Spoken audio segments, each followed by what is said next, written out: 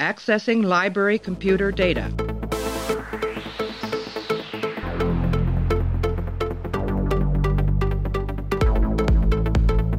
Out there are no saints. Just people. Hey everybody, welcome back to the podcast. We are here to talk about A Man Alone. It's the fourth episode of the American sci-fi television series Deep Space Nine. This is episode number four, season 1, directed by Paul Lynch. Story goes to Gerald Sanford and Michael Piller. Teleplay goes to Michael Piller. It aired back on January 17th, 1993. In this episode, an old enemy of Odo's is murdered behind locked doors, and all evidence points to Odo as the killer. We're joined by Modi. Modi, how are you? I am great. Ready to talk about A Man Alone, which is a pretty good title. This is the Odo murdering people. This is the first Odo episode, I guess, that we've got to focus on. And if people are confused about why this came up, we talked in the other episode, past prologue. I guess there was a little bit of a airing production order snafu. And past prologue might be listed on Netflix after this, but Man Alone aired realistically. And Man Alone came out in television world after that, so we're going to be talking about it right now. Are you ready to get into the Odo, the wonder that is Odo, Modi? Yeah, let's get into it. All right, so I'm going to play an audio clip. Me and Modi are going to come back. We're going to break down A Man Alone. His name is Ibudan. He used to run black market goods through here to the surface during the Cardassian occupation, gouging his fellow man who needed medical supplies and so forth. Some Bajorans actually considered him a hero, but I saw him let a child die when the parents couldn't afford the drug that would have saved her life. A few years back, he killed a Cardassian officer who wanted a payoff to look the other way. He went to prison for murder. I sent him there. For murder? What's he doing out? The provisional government let him go. Killing a Cardassian isn't considered much of a crime nowadays. Doesn't sound like there's much we can do about it. I can get him off my promenade. If he hasn't done anything wrong, you can't just arbitrarily force him to leave. Watch me. Mr. Odo, you're not going to take the law into your own hands. The law? Commander, laws change depending on who's making them. Cardassians one day, Federation the next. But justice is justice. And as long as I'm in charge of security... If you can't work within the rules, I'll find someone who can. All right, dude, so we talked about how past prologue was kind of a Bajoran episode, right? It kind of fleshed out the history of Bajor for us and all the stakes that are going on and all the people and all the conflicting groups and ideologies that are fighting for control of that planet and the people on it. Man Alone is more a character episode that kind of fleshes out a lot of other characters. It's an Odo episode, but I feel like it spends a lot of time and has a lot of scenes where other people are sort of fleshed out and discovered. Would you agree or disagree? I counted 5 different plot lines in this one. Oh, really? Yeah. So that was something you noticed and you... Yeah. How come... For sure. Like, how come the... Did you think that was a help or hindrance to the episode as a whole? It's definitely different, especially compared to past prologue. I can't even say that one. Such a good title. Past prologue.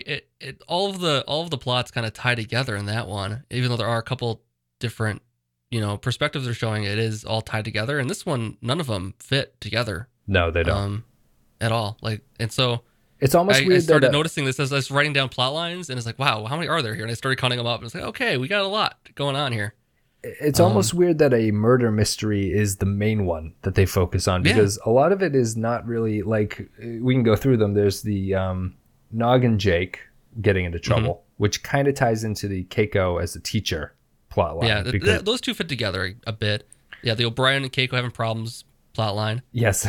There's Bashir and Dax. There's Dax and Cisco. Yep. And then Cisco and Bashir. There's Odo and his dead smuggler guy. Yeah, and it is a weird episode in that how much is going on, and to me that's why I kind of feel like it's just a character episode. Like they're just sort of hashing out the character interactions with each other. Yeah, I mean, I think it starts with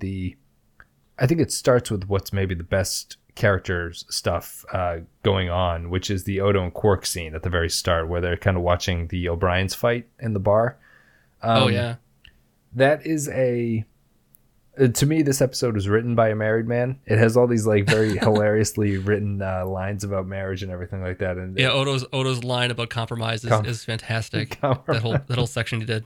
Yeah, just listing. She wants to do this, you want to do this, so you compromise and you do what she said. And then they have the scene of O'Brien and Keiko getting in a fight where O'Brien is trying to just, O'Brien's got a job to do and his wife is unhappy and he's just trying to make her happy, so he's trying to find her something to do, suggesting that she plants the trees and the promenade and everything. She's not into that, and I guess it's giving you more sense of the station is not supposed to be a place where people want to be, right? Mm-hmm. Like there's a lot of characters here who don't necessarily want to be on the station. Keiko's concerned about Molly growing up there. Odo and Quark have their conversation that they don't. No one wants to be there in the first place. So it's setting up the distinction from the Enterprise, where everyone wanted to be, and this is the complete opposite. And it's a theme that they're really hammering home in these early episodes. Yeah, it's basically a gas station crossed with a shopping mall. Yeah, basically, on like in like the bad part of town. Yeah, too. Like it's not a great, but it has a nice like freeway ramp there. Right. The wormhole, right?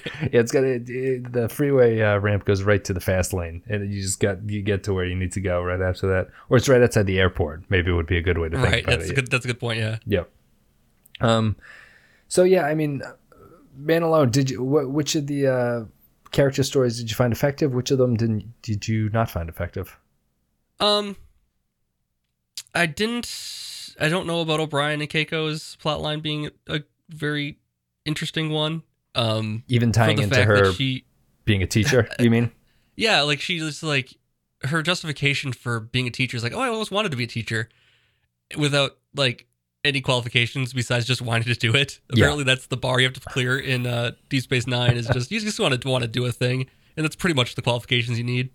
It brings up questions about what because they had schools on the Enterprise, but I guess they get around it by just saying that everyone on the Enterprise is in Starfleet, so they kind of have rules and they can make people go to school. Sisko here is clear that because not everybody is from the Federation, they can't force them to go to school, basically.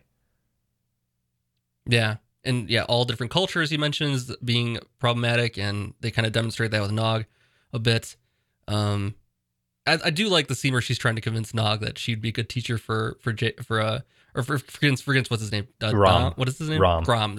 Yeah. Trying to convince him that he'd be a good teacher for Nog. Was it an okay scene? Yeah, they kind of touch. Well, do you remember? Was the Ferengi sexism like pure sexism? Was that a thing in TNG? I can't really remember. Like, I know that they objectify women. So I believe they did have like a "Why are you allowing females to talk at this meeting" or something like that. Oh, that's right. Kind of thing with yeah. Okay. So that was a thing.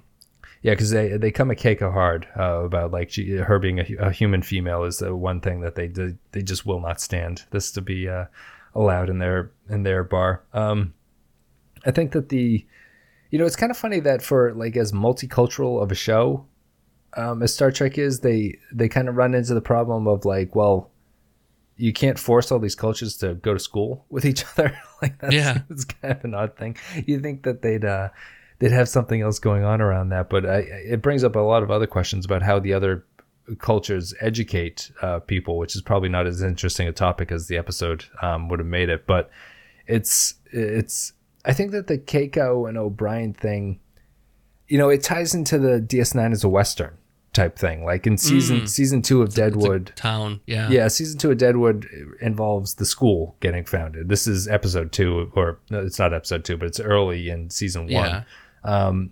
And they're founding a town, or they're founding the space station, and they need to get their school started. So it ties into that regard about. It's a good analogy for sure. Yeah, it's just, they're fleshing out the town. They're trying to figure out what they need to do. And I guess Keiko, being a teacher, is a little bit more exciting than the botanist that she was previously. What'd you think of the Dax and Sisko Bashir love triangle? I think that was one of the more interesting sci-fi plot lines to explore in this. Just the idea. Dax provides a lot of different subject matter you can address about gender and that kind of thing. And that's probably the more interesting plot line here, I would think. Because you would how watch that the whole thing works with Cisco and Bashir and Dax and all that, like what that means that Dax went from male to female and all that stuff. Yeah. And you would watch the Host on TNG, which was the first Trill episode with Yeah, I recall it a little bit. Yeah, Yes. they were terrible in that one. They're obviously the Trill are more fleshed out here. Right. Yep. I'd probably hesitate to say that they explore anything in this episode. It's more just like they have sort of conversations about the nature of Dax. Yeah, they don't get into it too much. They don't really resolve anything at the end of it either. And but it is nice to see it as a potential plot line. I feel that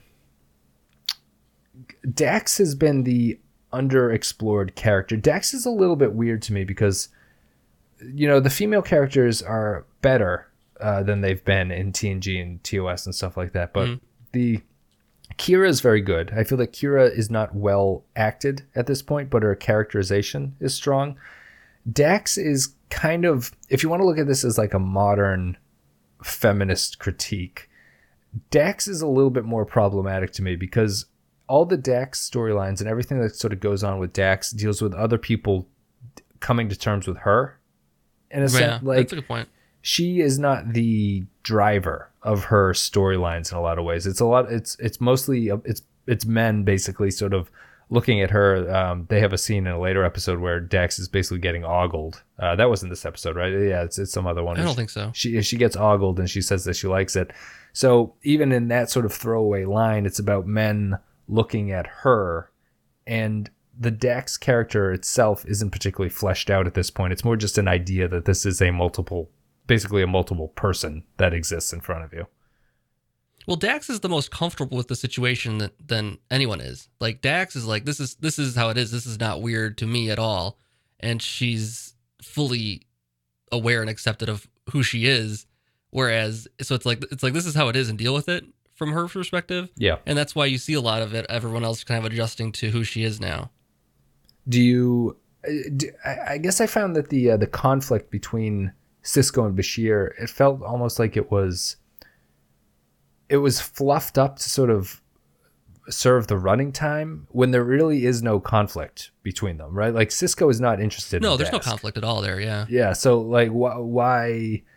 You know what I mean? It feels like it's a waste of story time almost to have this sort of just explanation without a story attached to it. Like, you're basically just detailing what Dax is. Yeah. You don't ever get a sense that there's anything romantic going to happen between Cisco and Dax, though. No, you don't. Whereas, no.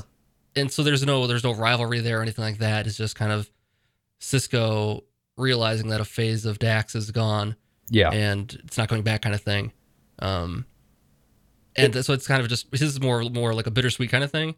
Whereas there's no rivalry there or anything like that, and kind of conflict that could happen really in that regard. He's kind of just a mentoring Bashir in a way. Yeah, and Bashir, to me, Bashir comes across as like he almost won't accept the fact that Cisco feels this way. He's like, how can you see her and not feel this way? It's like a weird conversation line to get stuck on. Bashir's not very good. Doesn't have a good look in this one for sure. No, he's do you have any character, like, do you have any sort of like a character ranking roughly at this point? Would you put any characters at the bottom? I'd personally put Bashir and Dax sort of at the bottom in terms of interesting characters. Yeah, I would say Bashir's not, based on the last episode, which he was not very well characterized, and Dax, we just don't quite, like you say, we don't quite know where she's at. O'Brien is not very good in this even. No. Keiko also. Odo is probably the strongest one. Odo and Cisco are probably the strongest ones here. Yeah, I think in terms of the series, I think O'Brien is actually pretty well drawn by now. He's the odd one. Right, he's a lot to draw on because he's got past familiarity there, so he kind of gets a pass. Yeah, and his character is more about his personality than any sort of defining feature, which the other characters kind of have. Like O'Brien doesn't really have a sort of like high concept, he's a shapeshifter type storyline. He's he's just a dude who's on the space station.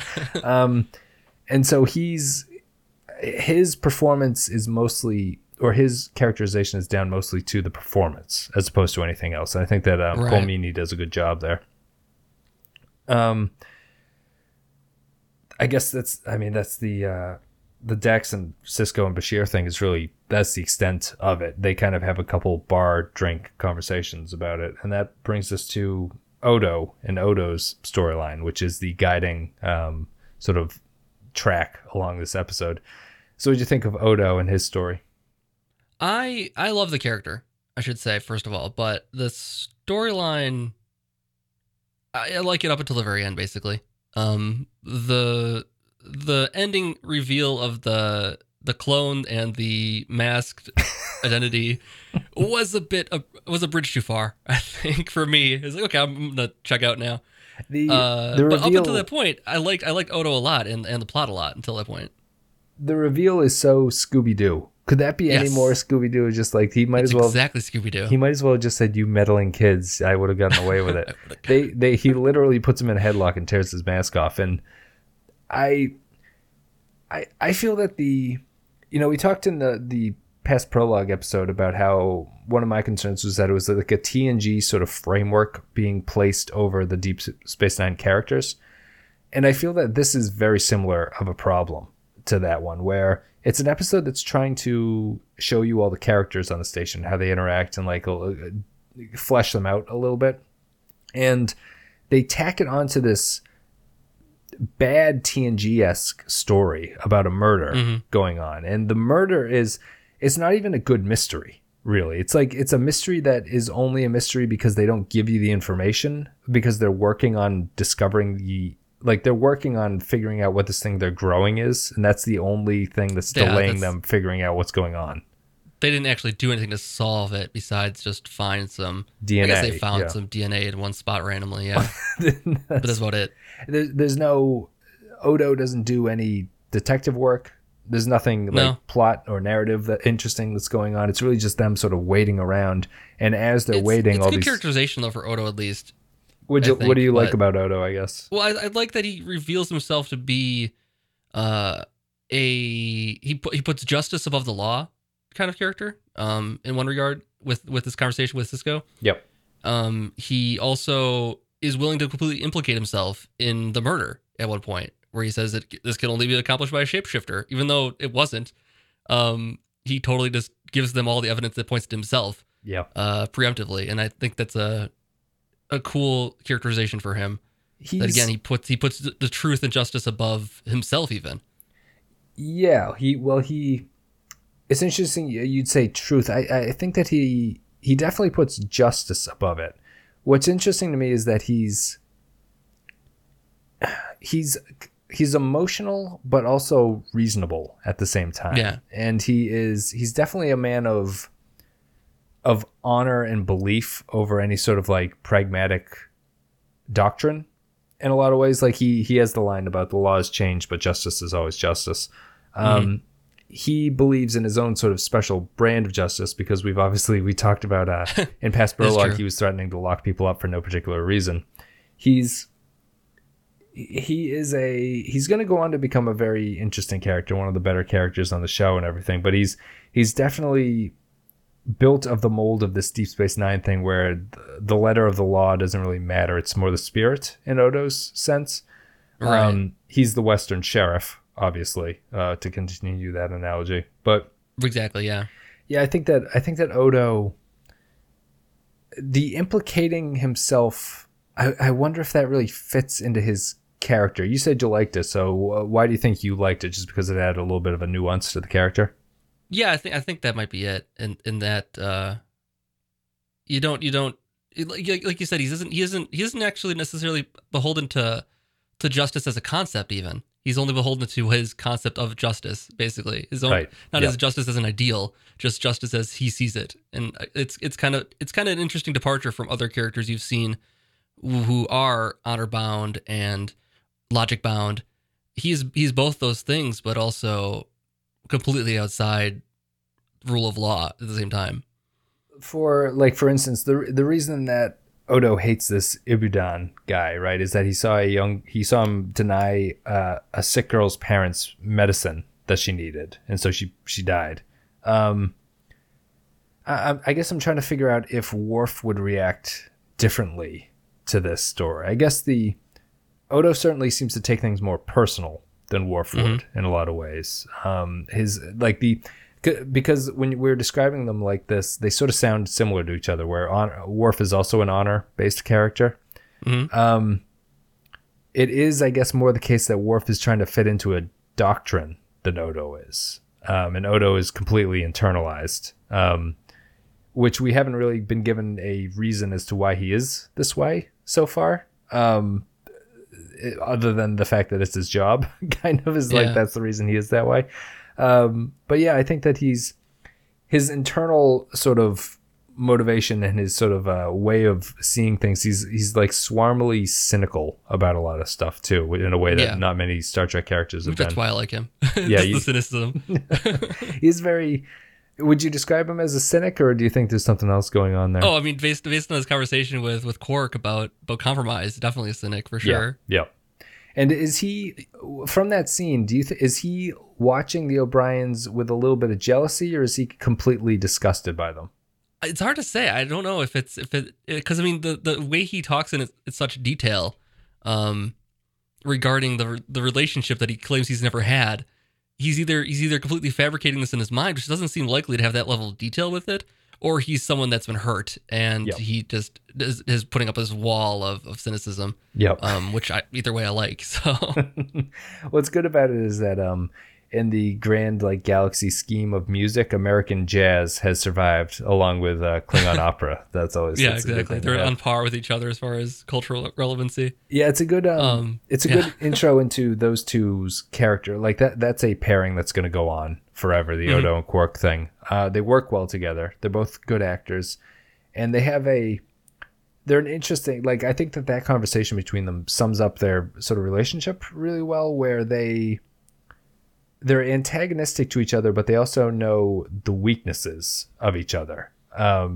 Quark sort of digs into the weakness of like, you've never coupled with anyone, and Odo sort of gets embarrassed by it and stuff. Plays like on that. His pride, exactly. Yeah, and but Odo always has the upper hand because he's the person who's watching Quark's activities. Basically, he's the eye in the sky for him. It's a good chemistry. It is. Yeah, I think that. I mean, are you picking up any sort of a different? How would you describe the difference between the character interactions on this show versus the character interactions on the previous TOS and TNG series? Because I think they're very distinct. You don't get that frenemy kind of gentle rivalry, gentle suspicion between people that you would get on. You can't get that on TNG at all. You can't get that on. You can't even get the original series for the most part between crew members, anyways. No. So yeah, because there's so many people that are kind of outside the Federation and outside of humanity, you can have a lot of more varying archetypes, I think. Yeah, I really appreciate. I haven't watched this show in a long time all the way through. I've never watched it all the way through, and I haven't seen all the episodes. But I'm coming off of the sort of being inundated by the previous series. It's really distinct how the characters here talk to each other. The worst kind of like ribbing you'd have in TNG would be Riker sort of gently making fun of Worf or something. Like there's no realness to the hostility, which I think that there is in this series. Like Quark and Odo sort of like each other on some level, but there is a sort of trying to genuinely one up each other at the same time. Yeah. Well, I mean, Riker and Worf doesn't go both ways, I feel like. That's true. Worf would never rib Riker about anything. It's just the one direction. Whereas with Odo and Quark, you constantly have a rivalry back and forth. Yeah, that's a good point, and it ties into the Kira and Sisko relationship that we talked about in past prologue, where they're a little bit antagonistic towards each other. Yeah, some kind of thing. Dax isn't leading on Bashir, but it's not a relationship it's certainly not written in tea leaves that it's going to flourish at this point, right? Right. And the kids get along, but the kids are actually getting into minor trouble. They don't actually hurt each other or anything like that, but they aren't Wesley Crusher type hijinks of getting in trouble. Like they're actually pranking people. And so I think that's kind of a nice sort of touch to have on it. You didn't really get you did get a Jake and Sisko interaction in this episode, where Keiko comes and asks Sisko if Jake should come to school. Any thoughts on the yeah. father-son relationship that we have here? We've had a couple scenes of it so far. I'm gauging everyone's early opinions of it. I have not seen enough of it yet. It is kind of interesting that he's just kind of this latchkey kid on this ship by himself with nothing to do. Yeah. While his dad is this big important guy. It is kind of interesting, but not enough of it seen yet, I think. I like their scene together. Basically, I like the fact that it, like, Jake says, like, "Oh, I thought you didn't want to talk about it." And Sisko sort of chases him out of the room. I like the fact that they cut it there and they don't continue the conversation. Yeah. I think that it's a scene that's done better because there's not much to it. It leaves a little bit to the imagination. It doesn't spell out everything for you, but we're definitely getting the opinion that Sisko is the caring father. That is completely a new revelation for any of the commanding officers of any of these series, right? We've had Kirk, who probably has children but doesn't know about them, and then we've got Picard, Doesn't care to either. Doesn't care to, and then we've got Picard, who is the eternal bachelor, as we mentioned. Sisko is obviously very, very different. So, I mean, do you think that the show has a place for this kind of story? Oh man, I don't know. I think Past has shown us that they don't handle kids really well in Star Trek. Yeah. So we'll see. I don't know if you didn't. I don't think you listened to the Emissary episode, but Clay was surprised that Jake stays throughout the entire series. Did you know that, or does that surprise you? That does kind of surprise me. Yeah. So yeah, but if you like, I mean, this goes on for what, like 6 seasons still? 7. How many? 7? Okay, so he's gonna get pretty old by the end of this thing. Yes. Yeah. Okay. Yeah. Interesting. Yeah. I feel that the he's already like 15, isn't he? Like, how old is this kid? I think he's young. I would have guessed he's Maybe around younger? 12. I think in this. Okay. Or he's supposed to be 12 or something He's like that. tall though. He's Yeah, tall. Okay. Well, yeah. I mean, he's Taller than Nog, I guess. yes. It's not tough, I suppose. Nog is actually a giant of a Ferengi. But yeah, I think that I don't know. One of the things that's changed kind of, and I didn't really talk about this in the Emissary pilot, is that I have since now that we're watching this and now that I am a parent, it's a little bit of a different reaction that I have to their storylines. And it's a little bit of a different take that I have on seeing any of their storylines. Like the impact of the pilot where, his wife dies and he's left with a kid.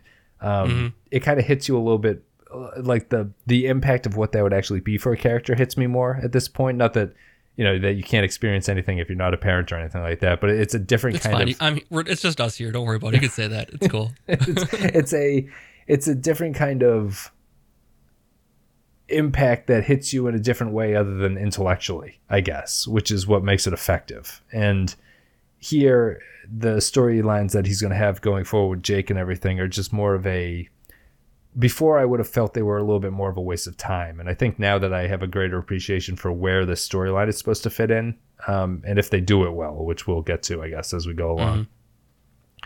Let's see. Anything else you wanted to talk about for A Man Alone? I guess we should talk about the murder a little bit, right? I guess it's the plot here. Yeah. I mean, we haven't talked about it. I think the murder plot's the worst part of this episode. It's not great. Doesn't make a lot of sense. It seems like the murderer went to extreme lengths of growing clones, multiple clones even, with this plan in mind. Yeah, and I don't know. Yeah, growing multiple clones, sort of existing in the background of everything that's going on. I mean, like, the show makes no bones about it. It shows you that mask guy that he's pretending to be multiple times throughout the episode, so you know something's gone on. Yeah, you know something's up with this guy, right? And my takeaway really was from the murder plot was I wrote down the like Bajoran mob, that group of like 5 guys that are in the bar and they are at the outside of Odo's office at the end. They're surprisingly good actors for the role that they were given. Did that strike you as anything that came across? Yeah, that was kind of interesting. The mob that attacked Odo. They have these lines that I expect from Star Trek to be poorly delivered, but they're delivering them well. It was just it was weird to have a good actor step into that role, because the the role is so small and pointless. It's the kind of thing you pay somebody $10 a day. Yeah, you just got to be angry at this particular race of person. Just go against that guy. It's not tough to act, apparently. I mean, I'll wrap up the murder thing with just saying that it's completely pointless, arbitrary. Odo learning that the guy is on the ship is played off like it's supposed to be some great reveal when really there's no reason for Odo to believe that the guy's on the ship at the very end. Yeah, it's just so. It's a plot that exists just to give a spine to the story, and it doesn't go anywhere, and it doesn't develop anything, and it doesn't we don't learn anything about Bashir doing this testing. We don't really learn anything about Odo. We don't learn that much about Odo even. I was gonna say, yeah. No, I mean they kind of flip it around. Like he doesn't learn a lesson about saying justice is justice, right? Yeah, his initial thoughts that justice is justice still remains at the end, and all he's been proven is that he's more right than ever before, basically. Yeah, I think that's it. I don't have much else to say about that murder plot. It's really not very, very good.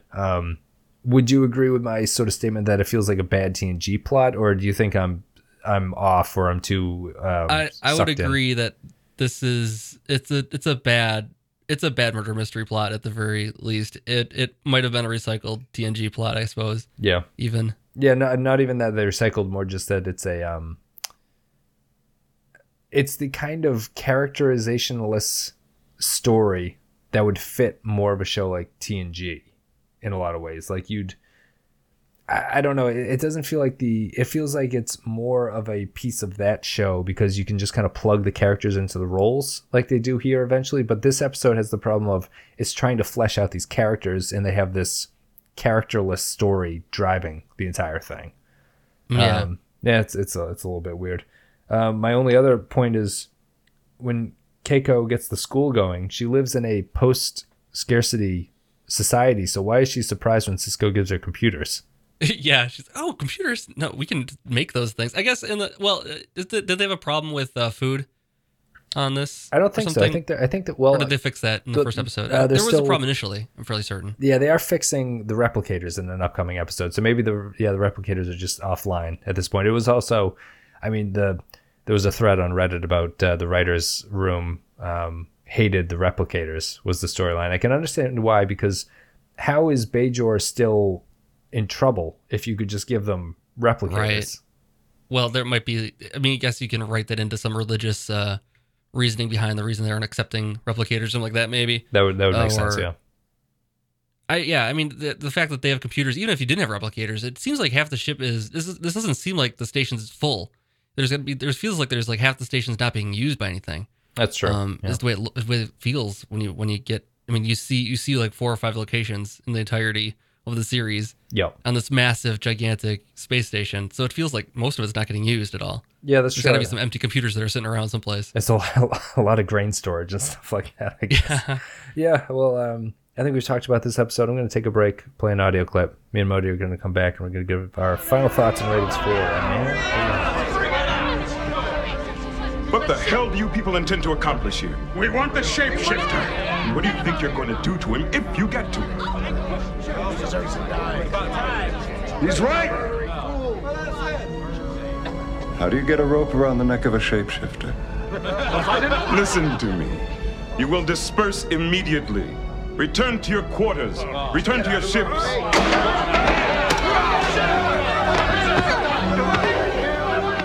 All right, so before we get to final thoughts and ratings for this episode, I'll give some patron feedback. People who are patrons of the show on patreon.com can leave comments about upcoming episodes, and we'll get them read out loud on the show. So I'm going to read from Tarek. He sent me a tweet. It says, "A man alone. Keiko is sad. Starts school, which will undoubtedly indoctrinate DS9 kids with Federation's own brand of space communism."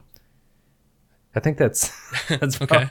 That is definitely what will happen. Tarek had brought up a thing too about the economy of DS9 and how it actually works. How do you have a bar that accepts money but also has a large clientele of Starfleet officers who don't get paid anything?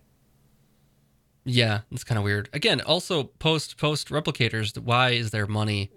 And why is there a bar? Like, right? Like, yeah. Why would you? Yeah, in a universe where a replicator exists, why would you pay for anything? I mean, they had a bartender on Enterprise, but still, they didn't get a sense anyone was laying down money for anything, though. Right, exactly. I just why would you, if you have a society where replicators are a thing, I hardly understand why you would go get some latinum and give it to somebody to have them replicate you. Something, which doesn't make a lot of sense. You could just go to it on your own. Mostly just bussing tables, I feel like, inside of a bar. Yeah, that's right. That's all you really got to do. Throw them into the replicator again. Yeah. Kyle says, for all the finding its feet that DS9 does in Season 1, I think the relationship between Odo and Quark works straight away. Their interactions, whether about coupling or crime, are fun and offer development for them both. A solid episode with a cool twist. Despite some weird scenes, the opening with Dax and Bashir, we didn't even talk about that because it is such a weird scene, and clunky dialogue. I've missed your steamed Asna, which is bizarre.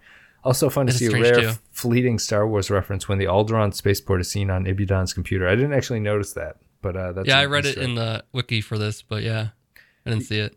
Yeah, I mean, the opening scene is dumb just because it's a pointless cold open. The steamed Asna is weird because the acting... It's hilarious to him. It is. Cisco finds it very funny that he can't have any steamed Asna, and I don't know what Asna is. I imagine it's an alien food. And why steamed is worse than baked or fried. I don't understand that either. It's an in-joke for sure. We're just not privy to it. I guess it's like a space potato, right? Would you rather have a... I guess steamed potatoes versus baked? Yeah, okay. I can see that. What's the best kind of potato? Fried. Oh, really? Like French fried? Yeah, French fries. Okay. I would go with mashed potato, I think, is the best form. Mashed potato is also very good. Baked, you can't go wrong. It's probably steamed. Steamed probably isn't good. Well, do you eat the skin of a baked potato? If the mood strikes me. If it's a really good baked potato, sure. Okay, sure. You need a little cheese on there, a little sour cream, or are you just going to go at it? Something to soak it up with. But yeah, you can choke that down. Yeah, I mean, you're closer out there to Idaho, I guess, where all the potatoes come from. We grow our own potatoes here. We have plenty. Maybe it's fresh. I don't have potatoes, so everything that comes to me, I gotta mash that thing up, so I don't know what it is anymore. I had a college roommate who would love mashed potatoes, but he insisted on making it in the rice maker because, the ricer thing, because it made them without chunks in it, so it was like pudding mashed potato. Oh, I need a little bit of chunk. You need a little texture. Yeah, you need some texture. Otherwise, it's like baby food, which is what Cisco is feeding to Jake. Anyway, that's it. Thank you, patrons, for the feedback. This is a work in progress, this feedback system, because I don't know if you guys watch Mr. Show, but there's like a sketch called the Pre-Taped Call-In Show, which the whole thing is that people are watching something live and calling in about it, but the call-ins were recorded previously, so everyone's very confused about what's going on. I'll try to do this. I know that some people aren't watching ahead. You probably maybe watch the episode if you are watching the episode, or if you're not, when we do it. But if you have any strong memories about upcoming episodes, you can feel free on Patreon to leave a comment on the post that I put up there. Thoughts and ratings. Modi, how about you go first? Give us your rating for A Man Alone. As much as I like Odo as a character, I'm going to give this one a 2 because it's not a very good plotline for him, and he deserves better. And the rest of the plot lines don't really do a whole lot. So overall, just not. There's some interesting character stuff going on, but aside from that, the episode is not great. Yeah, I'm going to give it a 2 as well. I'd have a hard time deciding whether or not this is better or worse than Past Prologue. Did you like one of them better than the other one? No. No, yeah. Honestly, they're both wrong for different reasons, and neither one feels like they're really nailing it yet. Yeah. This one feels more like a Cheers almost. I don't know exactly, because there's all these different plot lines going on, and then there's the one main one you care about that's like the A, and it's also not very dynamic. Yeah, and the twist ending that the one commenter pointed out, I don't think was very good, honestly. But right, yeah. I mean, yes, I feel I agree that the twist ending is not particularly good. I think that it's I think I like this one just more for the chaos aspect of it. Like, it's more watchable than Past Prologue for that reason. It's just kind of like, oh, there's a lot of crazy stuff happening. There's a lot of plot lines to keep you interested. Yeah, it does move along nicely, and you never, again, once same pacing issue as the last one. It's never a problem. You never have to check your watch or check where you're at in the episode to see how much is left or anything like that. Right. Yeah. So, guys, thank you very much for supporting the show. If you click on the social media links in the video description or in the podcast blurb, you guys know what to do. You can go to Facebook, Twitter, all that kind of stuff. Only thing I'd want to plug is supporting us on Patreon. You go to patreon.com/thepenskyfile. A couple $1 a month, you get extra content, helps support the show. You get a whole bunch of other perks too. So you can go to patreon.com/thepenskyfile.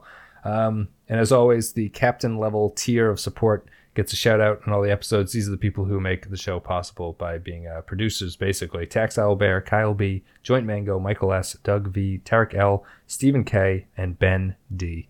Guys, thank you very much. I appreciate it. It's great to support the show and all that jazz. Hopefully you're enjoying the Patreon podcasts and everything like that. Modi will have to come on for one of them recently. We'll have to get some topics going. Sounds Modi, good. Yeah, thank you very much for coming on. Thank you very much for having me. And anytime. Yeah, you'll be back with some episode later on in season 1 at some point. Season 1 is not great, so I'm trying to distribute the episodes a little bit to get everyone's feet wet, and we'll take it from there. But did you have any that stuck out in your memory of season 1? Absolutely not. No. Absolutely not. Yeah. We'll get to it when we get to it. That's it, guys. Thank you very much for listening, and I'll be back with the next episode, which is Babel, and we'll have the guest Trexpertise, which is the YouTube channel that people might know if they're into Trek. But yeah, Kyle from Trexpertise comes on to discuss Babel with us. So we will see you then.